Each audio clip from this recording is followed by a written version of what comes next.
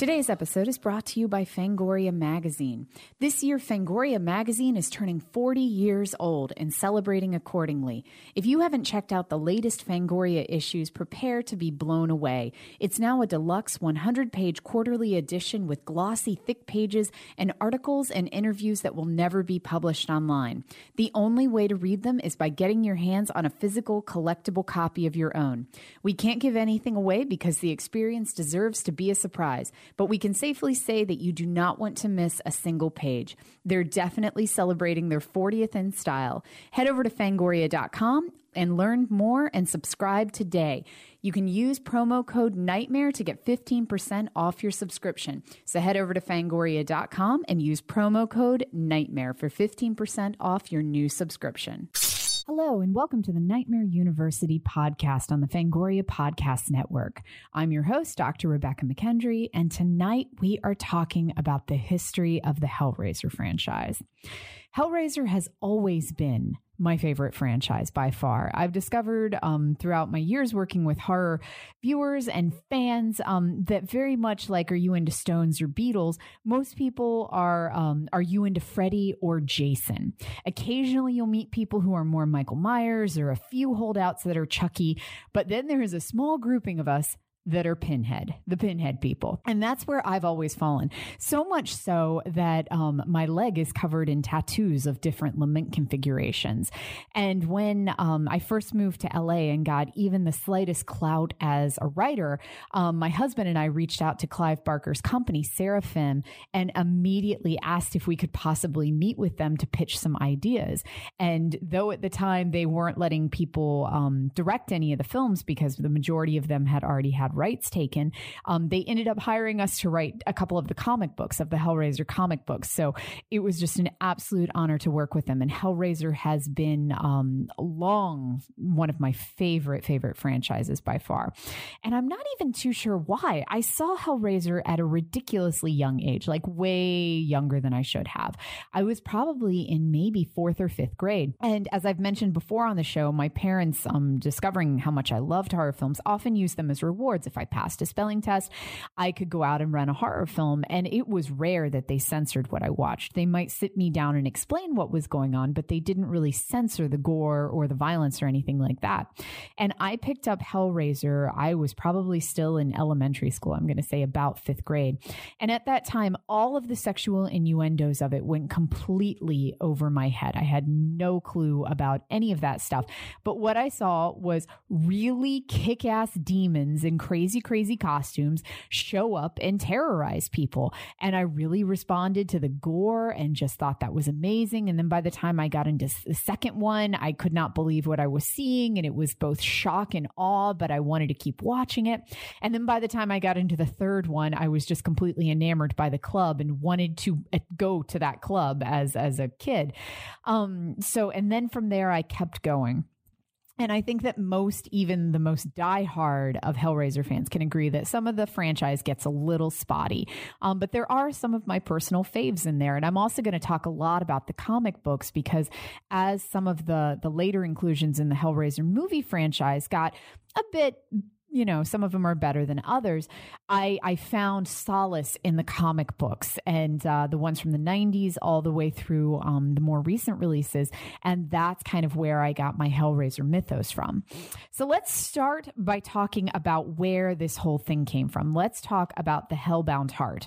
And this is the novella that was published in 1986 by Dark Harvest in their Night Visions publication.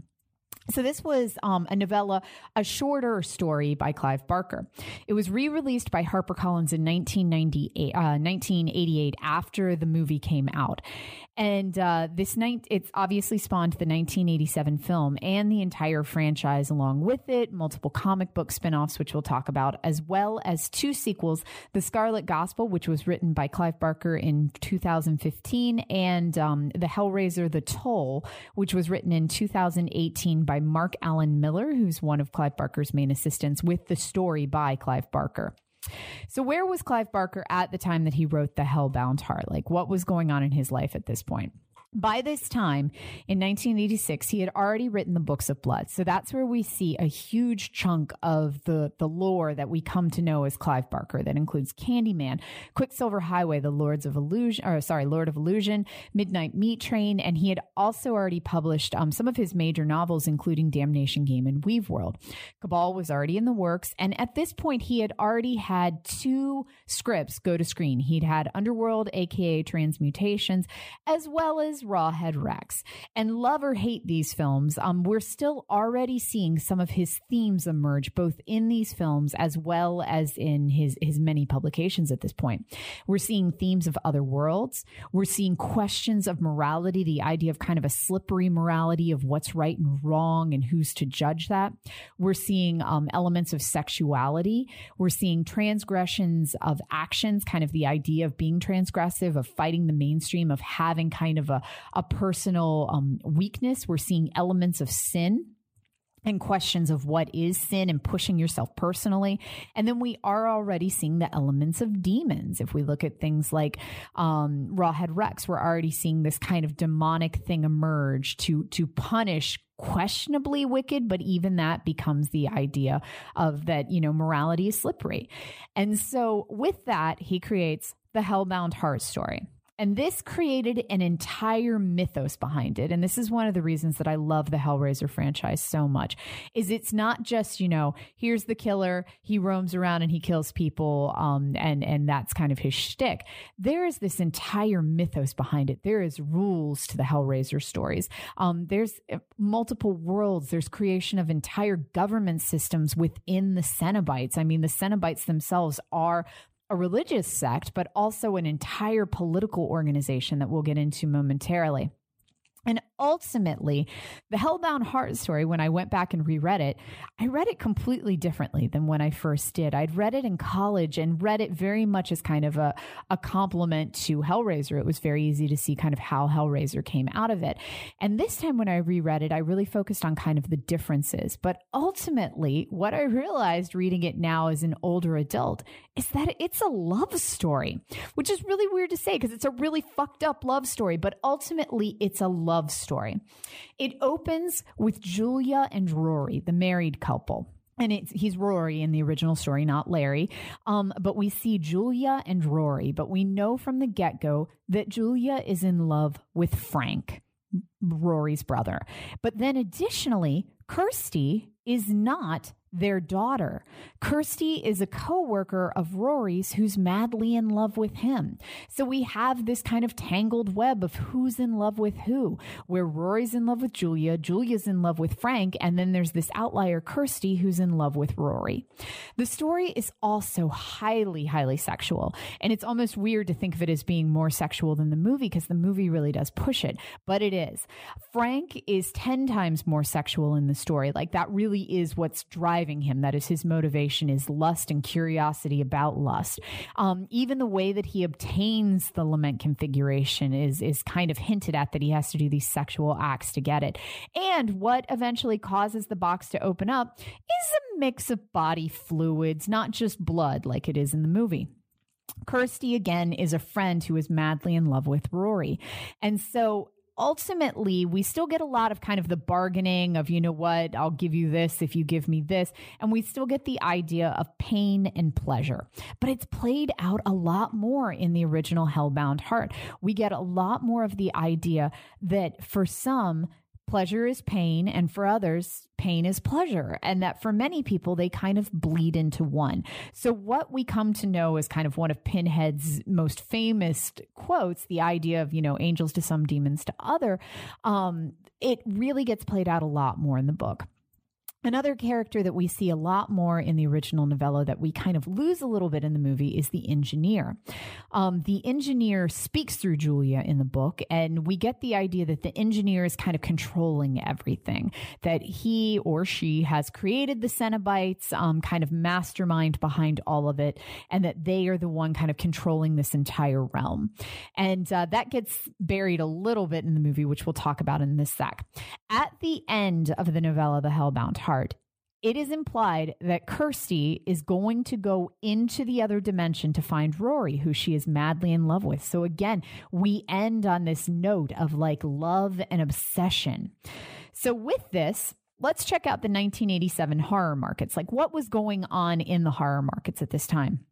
The majority of what we were seeing were slashers or stalk and slashes, all with a final girl. They all had super heavy practical effects. That was definitely, this was kind of the heyday of it.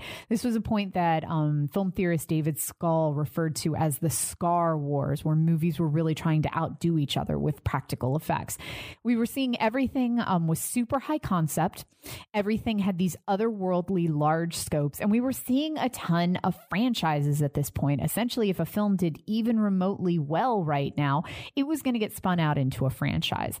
And we are seeing this celebration of franchise killers, and everybody was constantly looking for the next big one. So right around this time period, we have Freddy, Jason, Michael, Chucky, Leatherface, and others. Some films that had come out recently that had kind of dominated the markets in or around 1987 would be The Fly, The Hitcher, Jaws, The Revenge, which is structured like a slasher, Witchboard, Lost Boys, April Fool's Day, House, and Effects. So all kind of have these giant otherworldly qualities to them, all really heavy practical effects, or they are slashers and kind of function in this stalk and slash way with a final girl.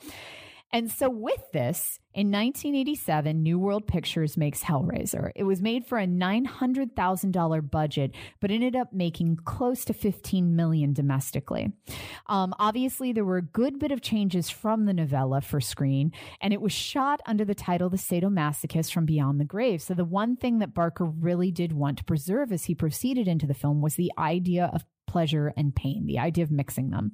And even as they were coming up with the visuals for how they wanted the Cenobites to look, they pulled a great deal from S&M fashion at the time period, so much so that it's rumored that members of the crew went to S&M clubs to kind of check out what people were wearing and what was going on there and really kind of apply that into the film.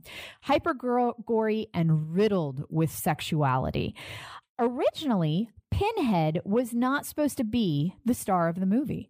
He was billed as lead Cenobite, but the two things that when they were making the film that they figured would be kind of the sticking points, the marketing things that would end up in the central of the poster would be Skinless Frank and the engineer. And the engineer gets a little bit forgotten in the movie. When Kirsty runs into the maze, we see this kind of worm-like thing with its head on the floor, kind of wiggling towards her. And we only see it for a flash. That is the engineer in the movie. And originally, it was supposed to be a much larger part of the movie, but the effect didn't turn out the way that they wanted to. They didn't think that it moved right. It didn't look realistic. And so it got cut down a good bit. What we do still have here that is really well preserved from the novel is the idea of the angels versus demons.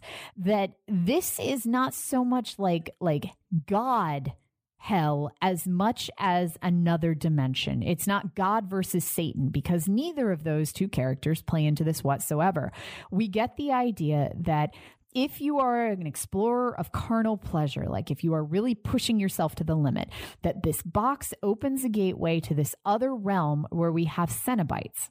And I'm always fascinated by the fact that they're called Cenobites, because that implies that they are a religious sect, that they have worshipped carnal pleasure to the point where it has all blended into one. Their identities have been stripped and they have become workers of this other realm.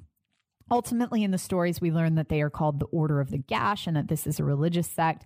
They did not use that term in the film, but we still do get the members of the religious sect: Pinhead, Butterball, Chatterer, and female Cenobite. And all of them have become iconic, but Pinhead, lead Cenobite, definitely became the one that became the most centric on the movie posters and the one who is going to continue the franchise. So much so that in some of the later inclusions of the franchise, they grab other scripts that were not Hellraiser scripts and then kind of wedge Pinhead into them. In the original Hellbound Heart, he's not even called Pinhead or lead Cenobite, he's called Hell Priest. But we quickly come to know him as the nickname Pinhead. And because of the success of the first Hellraiser, we immediately roll into Hellbound Hellraiser 2 in 1988. And this was the last film to directly involve Clive Barker. This one was directed by Tony Randall, who went on to do Hellraiser 3. He also did Ticks, and one of my personal favorite inclusions in the Amityville franchise, Amityville 1992, It's About Time. It's kind of a guilty pleasure. Chris Young scores again, and what I love about Hellraiser 2 is that it didn't do what a lot of sequels were doing at the time period. It didn't just rehash it and add more blood, same cast, make it more brutal, same plot. It just explodes even more. The idea of more blood and more boobs is what you get in a sequel. It did something completely different where it leaned even more into the Hellraiser mythos. It brought in the element of Leviathan. And we have this amazing effect where we see what Leviathan looks like. It really kind of pushed it in a different direction and leaned into the mythos and into the other dimension. Instead of kind of becoming what it could have become more of a slasher with Pinhead just walking around taking folks down. It leaned even more into the background of Hellraiser and found a home in that. Sadly, it ended up being outperformed by Hellraiser 3, but Hellraiser 2 has become a fan favorite over the years. So then, a couple of years later, we get Hellraiser 3, Hell on Earth. This was our 90s Hellraiser film. The 90s is infused in every frame of this one, mostly because it's set in this industrial club culture. The club being the boiler room, and this character, this horrible, horrible individual, J. T. Monroe, finds this obelisk art piece that has Pinhead frozen in it and a box. And one night, he accidentally kind of splashes some blood on it, and the thing starts talking to him. And then all of a sudden we get Cenobites and Pinheads running around the club. Some people absolutely despise Hellraiser 3 because this is when we come up with the idea that whatever your sin is in life, that will dictate what type of Cenobite you become. Or not even your sin, kind of just your hobby. We end up with CD Cenobite. We end up with camera Cenobite.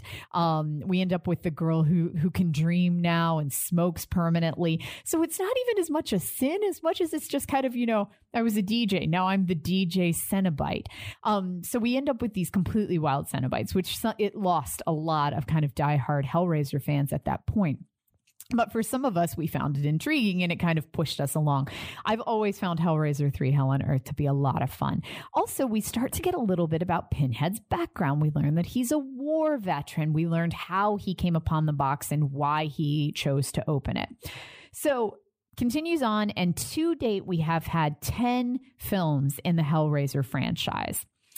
So one of the biggest questions that the fans always ask, I see it on endless message boards, is why all the sequels? Why do they just keep churning this out? And why do they seem to be rushed and low budget a lot of times? Why don't they just throw a lot of money at it and make one giant big one?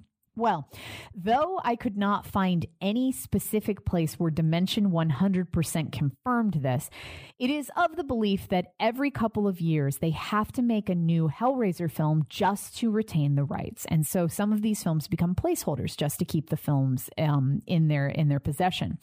And somewhere along the way, it makes sense that they realized that they did not have to throw millions of dollars at these films to get folks to see them, that they could just kind of, make smaller direct-to-video ones and people would still watch them.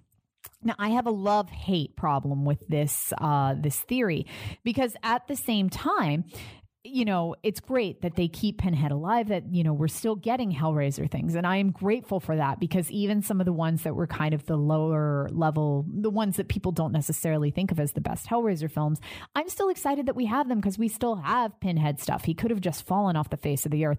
At the same time, what this functions on is the theory that horror fans will watch anything, that we don't have to put a lot of money behind it, that if it's got Pinhead in it in any capacity, somebody will watch it. And it sucks, but in a way it's true because I will watch anything with Pinhead in it. And I think a lot of diehard Hellraiser fans function like that. Like it, even if they don't put a lot of money and time and effort into it, that it's still something that we're going to watch. But at the same time, it feels like they're kind of downplaying and disregarding a lot of horror fans.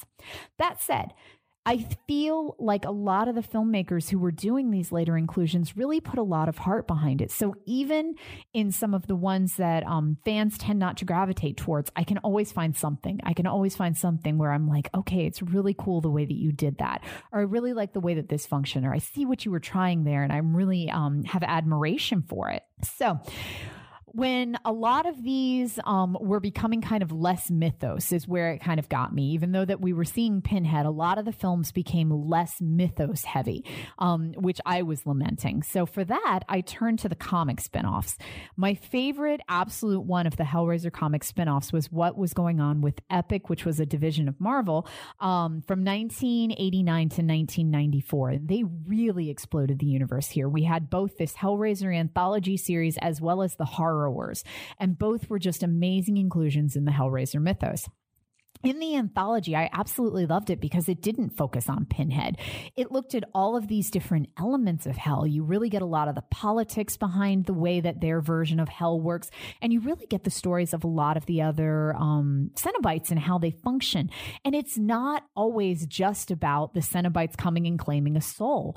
One of my absolutely favorite stories it focuses on a clown named Mr. Winky Dink, who is forced to perform for the children in purgatory, kind of the children of hell, because they're too good to be punished, but they're not good enough to go to heaven. So he has to entertain them, and kind of his backstory of how he ended up getting that job. There's another one from the perspective of a man being tortured by a Cenobite. And as he's being tortured by this female Cenobite day in and day out, he eventually falls in love with her and becomes convinced that she loves him back. And the way that you open the lament configuration in these stories really explodes as well. It's not always just the puzzle box. There's one where it's tunnels during a Vietnam War, and you move through the tunnels a particular way and it opens up. There's one where it's architecture. And so we see all these different ways to open up the puzzle boxes, and it just really kind of makes it this giant universe, this giant mythos. And then we also get the Horror Wars. And the Horror Wars was another one co-written by Clive Barker, where it's about a group of people from all different walks of life who have the ability to go into hell and pull people back out who may not necessarily deserve to be there. So essentially, they're saving souls.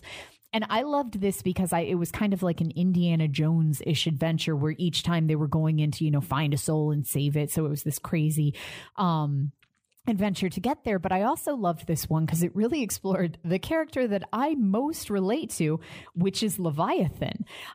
Because Leviathan is so OCD and he's so organized and he's so consumed with making sure that all the souls in hell are organized. And you really get to see a lot of Leviathan in the Horror Wars comics. So I absolutely loved those.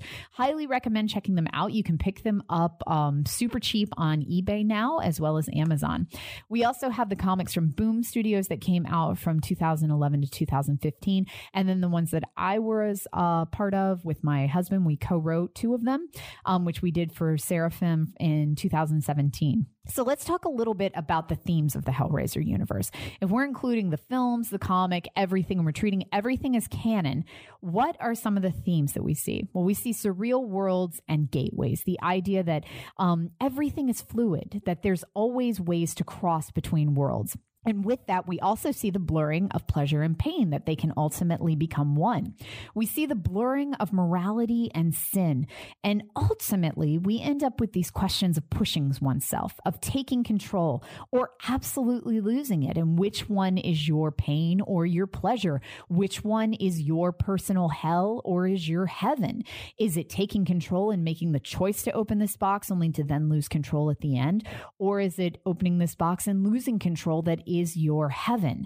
And so we end up with the idea that reality is all blurry, that there's no hard lines to any of it. Not even our own fate has hard lines to it. And I love this in the Horror Wars as well, because we end up with the idea that not even hell is something firm, that you can go in and rescue souls, that there's a way for redemption. Even if you have been damned, there's a way for redemption. And we see this even in the movies. I mean, Frank is able to climb his way back out of hell. And throughout many of the movies, we see this idea of people skirting hell, of people trying to escape what could be deemed as their own fate of the path that they have chosen. But at the same time, they have found ways to skirt it because everything is fluid and everything is surreal and has these very permeable lines. So let's talk a little bit about our lead Cenobite, Pinhead, who would eventually become kind of our star of the franchise and still is to this day. We can't even think about what a Hellraiser film or TV adaptation would look like without Pinhead being the central focus. He is what we have come to identify as Hellraiser. The character was supposedly pulled from a 1973 play called Hunters in the Snow, which was directed by Clive Barker and starred Doug Bradley, who played a torturer. And supposedly, Clive Barker seeing Doug Bradley play this kind of unrepentant torturer was what gave him the original idea for the Pinhead character. Skin Frank was again meant to be the focus of the film, but after everything was said and done and the movie was completed, they figured that Pinhead was much better to plop as the central image because he was by far the most distinct and kind of had the most horrific punch for it. And we get the idea really quickly in the series and in the comics that Pinhead was human and that he maintains a little bit of his memory, that he still has a little bit there. By part 3, we're seeing flashbacks to what he was. And we see this even more in the comic book, that he was once military, that he had this intense curiosity for pushing himself to the limits. And this is where it became. Ultimately, Pinhead becomes a horror icon. And even though that we have not had a major theatrical Hellraiser film in a decade or so now, decades, we still view him as a horror icon. And if you're saying like, make a list of horror icons, he still ends up there with Michael Myers and Freddy and Jason and other people that we, consider to be these kind of historical franchise icons. Ultimately, Pinhead ended up becoming recognizable and very beloved.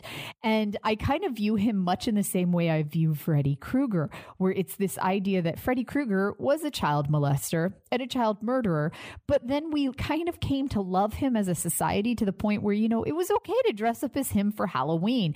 And even though that Pinhead is a demon and he's a torturer and there's all of this S&M stuff that goes along with it, all of this sexual connotation, Pinhead ultimately becomes a beloved character to the point where I was just at Midsummer Scream last weekend and there were children walking around dressed as Pinhead.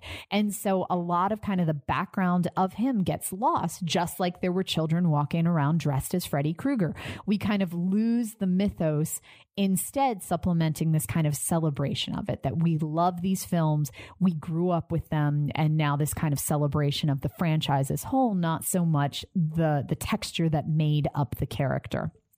So with that, he's our lead Cenobite and by far the most well-known of the franchise. Let's talk a little bit about the other Cenobites. So as I said, their design was largely inspired by S&M fashion and trends. We have our canon Cenobites, who we know as like Butterball, Chatterer, and the female Cenobite, who was not even given a name, which is Barbie. I'm sorry for that to this day. You definitely deserved a name.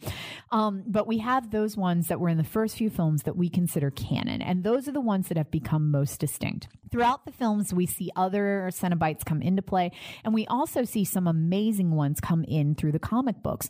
There was 2 sisters who were performers. One was an artist and one was a singer, and I absolutely loved their story because they lost the ability to sing and to speak and to see in their hell. We end up with the Wire twins, who I absolutely love. So we end up with a lot different Cenobites within the comics and as it moves through the different films.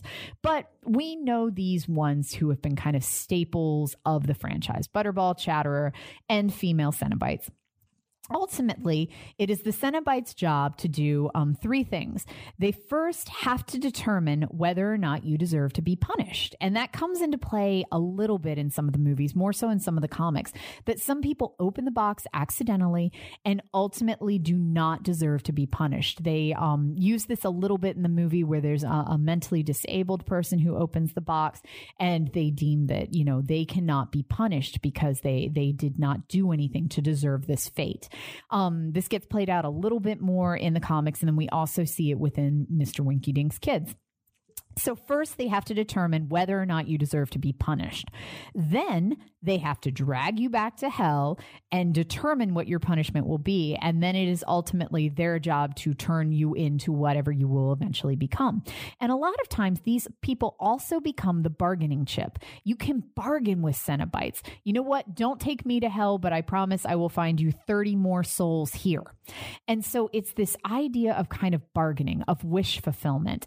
And this gets played out as well in the comics a lot more, where we see people really rise to power, like the idea that politicians may have a Cenobite in their back pocket that they are indebted to, but the Cenobite is giving them power. And so we see this kind of demon control where the demon can give you power, but you eventually have to feed them souls, and eventually you're going to lose your power and they're going to take you anyway. And so they have to do bargaining. But it's important to realize here that Cenobites, if we look at them politically within the mythos, they are the kind of the floor workers. They are lowest on the political totem pole here because they are the ones who are actually going out and reaping the souls. They are collecting the souls. And then we end up with people like Pinhead, who's like middle management, reporting to the engineer and reporting to Leviathan. So politics of hell. And constantly people are trying to overthrow Leviathan and overthrow Pinhead. And so we see this kind of dynamic struggle within the corporation of Hellraiser. And I also find it fascinating that ultimately you can be taken or you can become a Cenobite, but then ultimately you're recruiting more people to hell, like you're trying to convince more people to come into hell. And so it kind of becomes like a pyramid scheme. Like hell functions very much like a pyramid scheme where it's all about recruiting more people. And the more people you recruit, the higher you will move up in the political ranks of hell. So let's talk a little bit about the lament configuration. Supposedly, this was inspired by Barker's grandfather, who had a Chinese puzzle box. The original lament configuration was created by a man named Simon Sace, and it was an actual wooden box. He made it 3 by 3 by 3 because of the religious connotation behind that number. It's very sacred to a number of different cultures, and it was a wooden box which he stained mahogany and then metal overlaid. And the metal had been actually acid etched. It was very detailed. He wanted all of this different symbolism within it so that you could actually see pictures within the box. And so it was this very intricate prop, which people then threw on set and dropped and put in their pocket. And so they had to have multiples of them because they would get so messed up. And Simon supposedly spent much of the shoot just running around trying to make sure that the box were still in good condition because it would take him days to remake them. By part 3, Gary Tunnicliffe comes in and starts doing the effects on the box. And that's where we really start seeing the box moving, where it will turn into all of these different positions. And then he'd have to create multiple boxes for each film, depending on what it needed to do. Because the box did have to move, there was never one box that could do all the different movements. They would create different boxes. This one turns this way and the button presses in here. And so they would have a whole variety of different boxes, which they would shoot and then edit together to make it look like it was one box moving. Ultimately, they refer to what the puzzle opens as a schism. It opens a schism in dimensions. And this is used a lot in the novel and in the subsequent sequels. It opens a dimension and allows the inhabitants to cross over or you to cross into their world. Lamar Chan's box, originally these were created by a toy maker, supposedly named Lamar Chan. And he first created the original box. Obviously, it's this big kind of Pandora's box mythos. In the original Hellbound Heart, it discusses the box as being a little bit more musical than we see in most of the films. Certainly, in most of the films, the box has kind of a motif that goes along with it, like a score that will replay whenever the box is being opened. But in the original story, it talks about how Lamar Chan was a toy maker and he'd also made singing birds. And so when you opened it, it tripped this musical mechanism and it would play a short rondo of sublime banality. And there was music too. A simple tune emerged from the box, played on a mechanism that she could not see, and chanted, she delved further. So the original concept of it was that it was a music box. And this gets used in a couple of the films, but not to quite the extent of having it be like a full-fledged music box. So with this, let's talk about what the box actually does. It opens up this other realm, this hell. So what is this hell? it's an interpretation of hell. And it's definitely not what we've come to know in the Christian mythology exactly, because there is no God. I mean, we may have a couple of mentions of God with, lines like Jesus wept and things like that, but it is not what we understand as hell, because Satan does not play into this. The whole idea of angels does not play into this. So what we get here is that hell is permeable. Hell can be escaped. Hell can be reasoned with. You can reason with all of these Cenobites, and they may ultimately just decide, no, fuck no, you're still being tortured, but you can reason with them. Hell has bosses. It has middle management. It has followers. It has people who are curious to get into the corporation that may ultimately find pleasure, pain, or both there. And you can recruit souls to get a better position in hell. So again, hell's a pyramid scheme. Leviathan is in charge, or maybe not. Who knows? But the biggest thing of hell, what will put you in hell, is curiosity. And then they look back on your life. What type of sins have you had? What are your hobbies? If you were a highly sexualized person like Frank, that's going to be your punishment. But ultimately, it's this concept that it can be both. And that gets lost in a lot of the movies, that this is not necessarily all bad for people, that for some, this is heaven. And we see this a little bit more in the comic books, where for some people, this is exactly where they want to be. This is their redemption. This is where they want to spend their afterlife. And then for others, this is sheer torture. And then it truly is hell. So we kind of come to know the Cenobites as demons who live in hell. And originally it was called sadomasochists from hell. But it's important to remember that it's not always hell, that everything is permeable, everything is fluid. So where is the future of this franchise going? Well, there was a TV series being pitched around for years. I was hearing about the TV remake. And then in 2019, we had the announcement of the David S. Goyer film from Spyglass Media. And I am hoping to the high heavens or hell that this film happens, because over the past couple of years, we've had a lot of announcements of Hellraiser remakes. Basically, every couple of years, the idea of doing a big budget, major theatrical Hellraiser remake has come up. In 2006, we had a remake announced with Pascal Laugier, who is the director of the Martyrs film. Totally makes sense, but it didn't happen.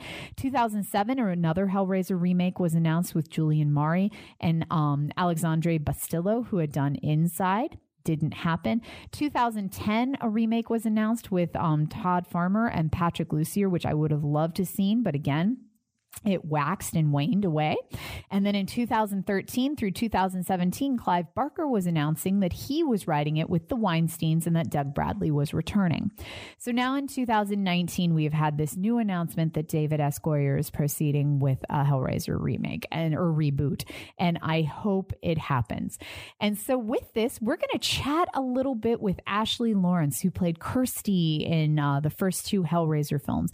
And we're going to talk a little bit about what it was like shooting, what it was like working with Clive, and kind of where the franchise has gone since then.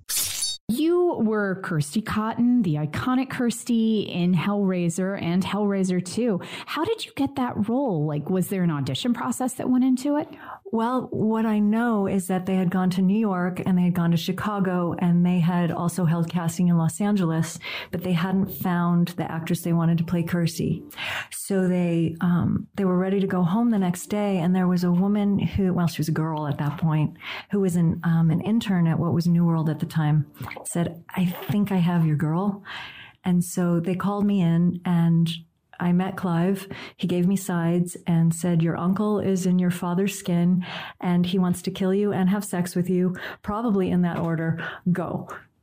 Wow. Yeah. That is some crazy direction to get.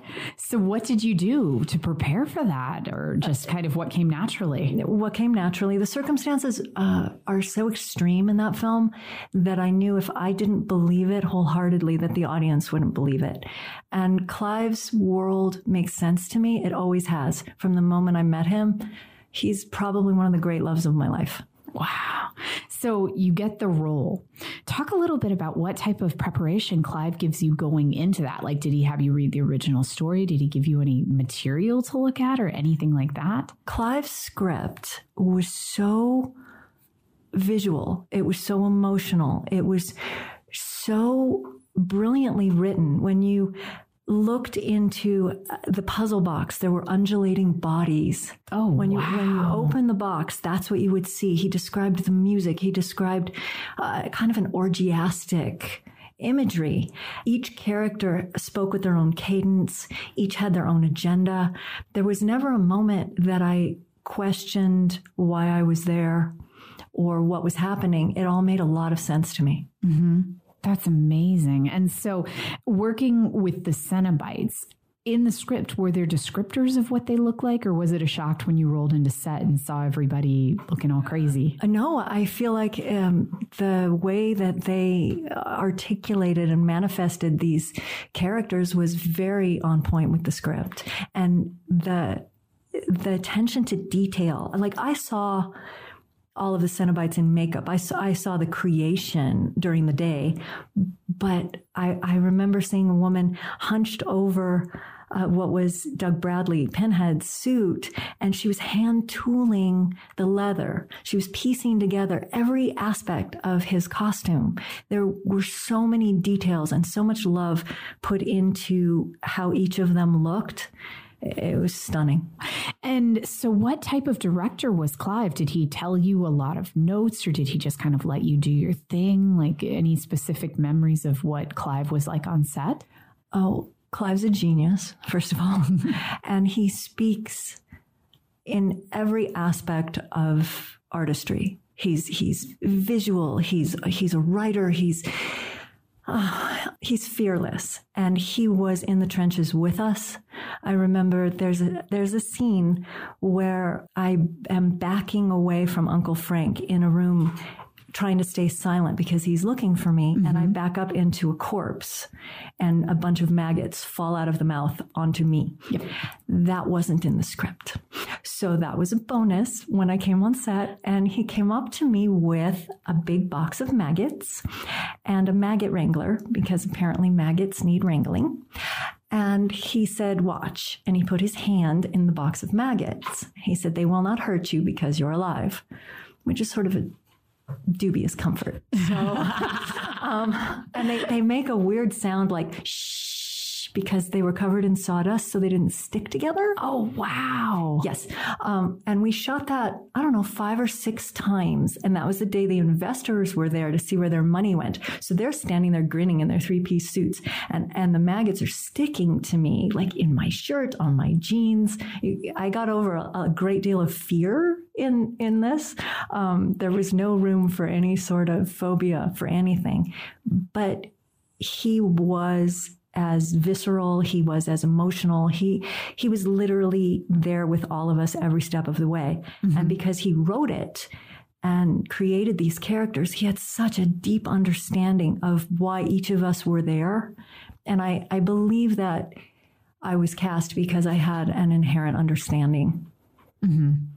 Now, I'm going to occasionally be punctuating with some questions from our Fangoria fans on Twitter. And this is a good one to use right here from Jerks Production. He writes, where were you mentally when you went to set on such an extreme horror film? Like a lot of us, this was kind of one of the most extreme things we had seen at the time. Like, were you aware before the shoot kind of how extreme the gore was going to get with the hooks and everything? Strangely, I wasn't daunted by that. That didn't seem abnormal. Nothing in the script seemed impossible. Mm-hmm. And so I simply put myself in the circumstances and reacted accordingly. Talk a little bit about the engineer, or at least just that moment with him, because in the book, he's a much larger being speaking through Julia. And in this, he's the creature, but we only get a glimpse of him really quick. What was it like working with that creature on set? Well, we had a lot of budgetary constraints. And so if you look at the scene in the hallway where I'm running, mm-hmm. I had about a 3-foot range to run. So I'm basically running in place and hair acting. So I'm turning really quickly over my shoulder. I love hair acting. It's a thing. I swear. It's a thing. And so I'd run and flip my hair and turn back, and run in place and flip my hair and turn back. And if you look closely, you can see the dolly and the guys pushing it. And I think they were aware that Doug and the other Cenobites were such a powerful image. Mm-hmm. they went with that. Yeah, no doubt. I'd read somewhere that Skinless Frank was originally going to be the central conceit, and then the engineer, and then after seeing Doug Bradley as Pinhead, they were like, nope, that's our poster right there. That's our poster, yeah. So talk a little bit, you make the film. While you were shooting and right afterwards, did you have any concept of kind of the large impact that it would have, that it would be such an immediate success? Did this dawn on everybody while you were filming it? It didn't dawn on me. What I did feel was there was sort of a perfect storm, because Clive is so brilliant, and he's confident in himself enough to allow everyone their own strength. So he sort of oversaw everything, but he allowed us each our own expression. And I think that's part of his brilliance. Mm-hmm. The DP, Robin Vidgen, was brilliant. Chris Young, who did the music, brilliant. Yep. Claire, Andy, Doug, they're just extraordinary creative people. And we were all in it 100%. Absolutely. It was so intimate and so sweaty. And Clive and I would paint on the walls of the house in between scenes. Mm-hmm. It was very powerful. It wasn't necessarily a happy set because the subject matter is so intense, but it was definitely infused with a lot of energy and passion. Excellent. So film comes out. It's a total success, completely blows up financially. You get a green light for part 2 and you get to come back. Talk a little bit about how part 2, at least the shooting, was different than part 1. Well, Clive wasn't there. Mm-hmm. So just based on that, the whole approach was very different. And I know that Tony Randall wanted a very distinct visual that was very different from Hellraiser. So there were new characters introduced. There's a new director. The feel and the look of it is far colder. More stark. Mm-hmm. The budget was bigger. We shot at Pinewood instead of on location in the house. So all of those things were very different. I got to work with Imogen. Mm-hmm. She's lovely. Yeah. So that's in itself amazing. So by that time, had you started to realize, that this is a big thing? This is like a cultural phenomenon? Nope. Still, nope. Not at all. Not at all. And we actually have Rod Gornto asking on Facebook, did you know how iconic Hellraiser would become when you were filming? And if not, when did you kind of realize how big it would be? I'm still kind of shocked, but grateful about it. I think I would go to places looking really tired, like late at night, 7-Eleven, and I'd get recognized. Every time I looked really drawn, haggard, and stressed out, mm-hmm. people would be like, dude, you're the chick from Hellraiser. So there was that. But otherwise, I didn't really think in those terms. Mm-hmm. And this question, I'm going to plug it in now just before we move on from that kind of first film, because it's a constant question. I also got it when I did this as a live show at Midsummer Scream last week.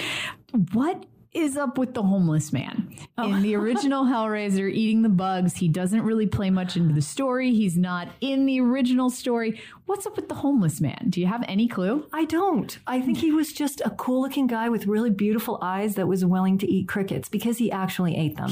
So those are real crickets he's eating on set. Those are real crickets he's eating on set. Yep. And so it was just kind of a cool bookend for the story, not necessarily anything that's kind of pertinent within that.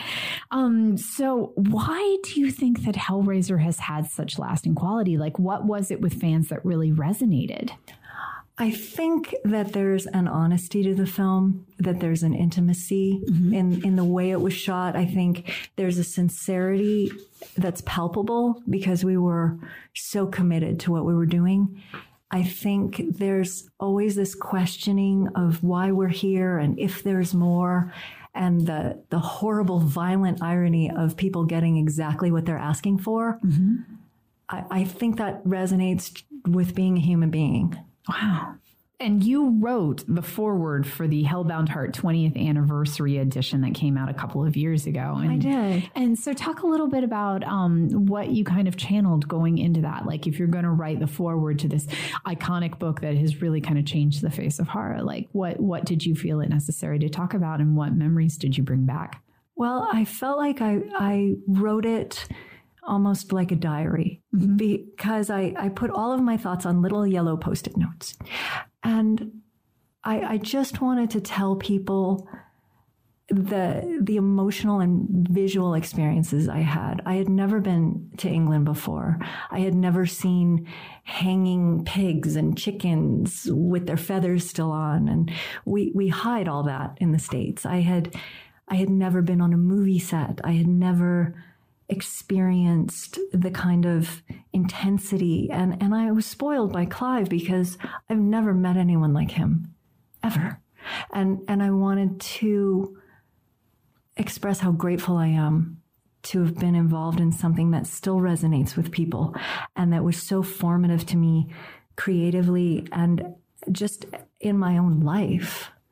I wasn't making out with boys, I was fighting demons from hell. And there's a very interesting trajectory that happens because of that growing up experience.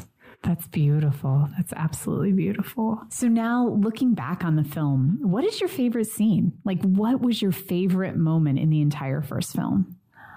I have many, but I particularly resonate to the scene where I don't know that Uncle Frank is wearing my father's skin, because we shot that in one take.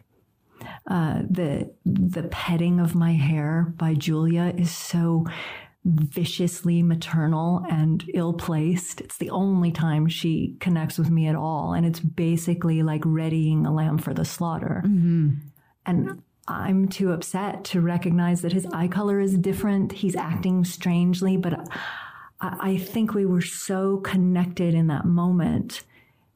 It was wonderful. Yeah, it's such an amazing scene. It's by far the best in the movie. That's a You agree? I love that. It's what I think of as the most iconic scene, even though that it's not the climax and it's not the one with the most effects. It's kind of what I think the mythos is boiled down. Why do you see that? Because it's cool that you think that it's too. The whole idea of deception.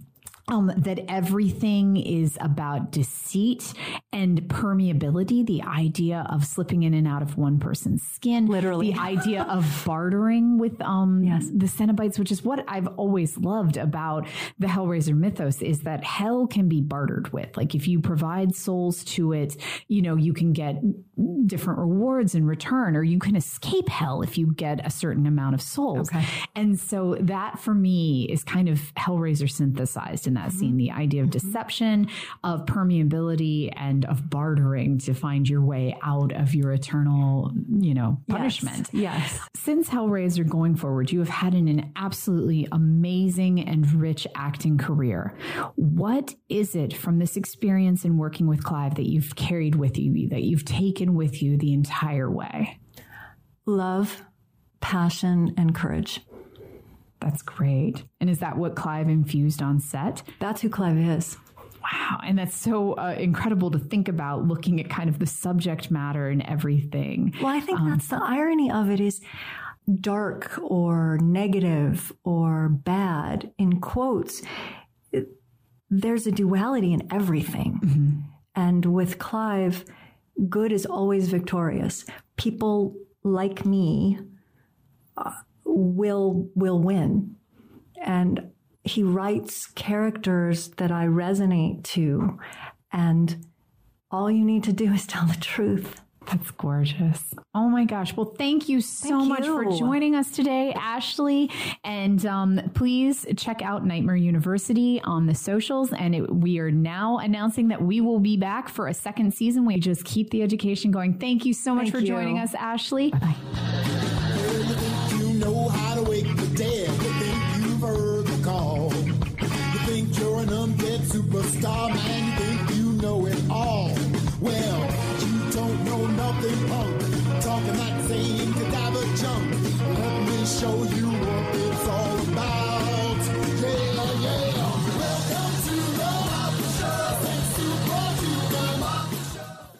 Nightmare University is a Fangoria Podcast Network original, produced and hosted by Rebecca McKendry, producer Natasha Pasetta, executive producers Dallas Saunier and Phil Nobile Jr., associate producer Jessica Safa-Vimer, art and design by Ashley Detmering, sound recording, design, and mixing by David McKendry, music by The Serpentines. For Fangoria, Brandon Weinert, Jason Kozlerich, and Rachel Wilson.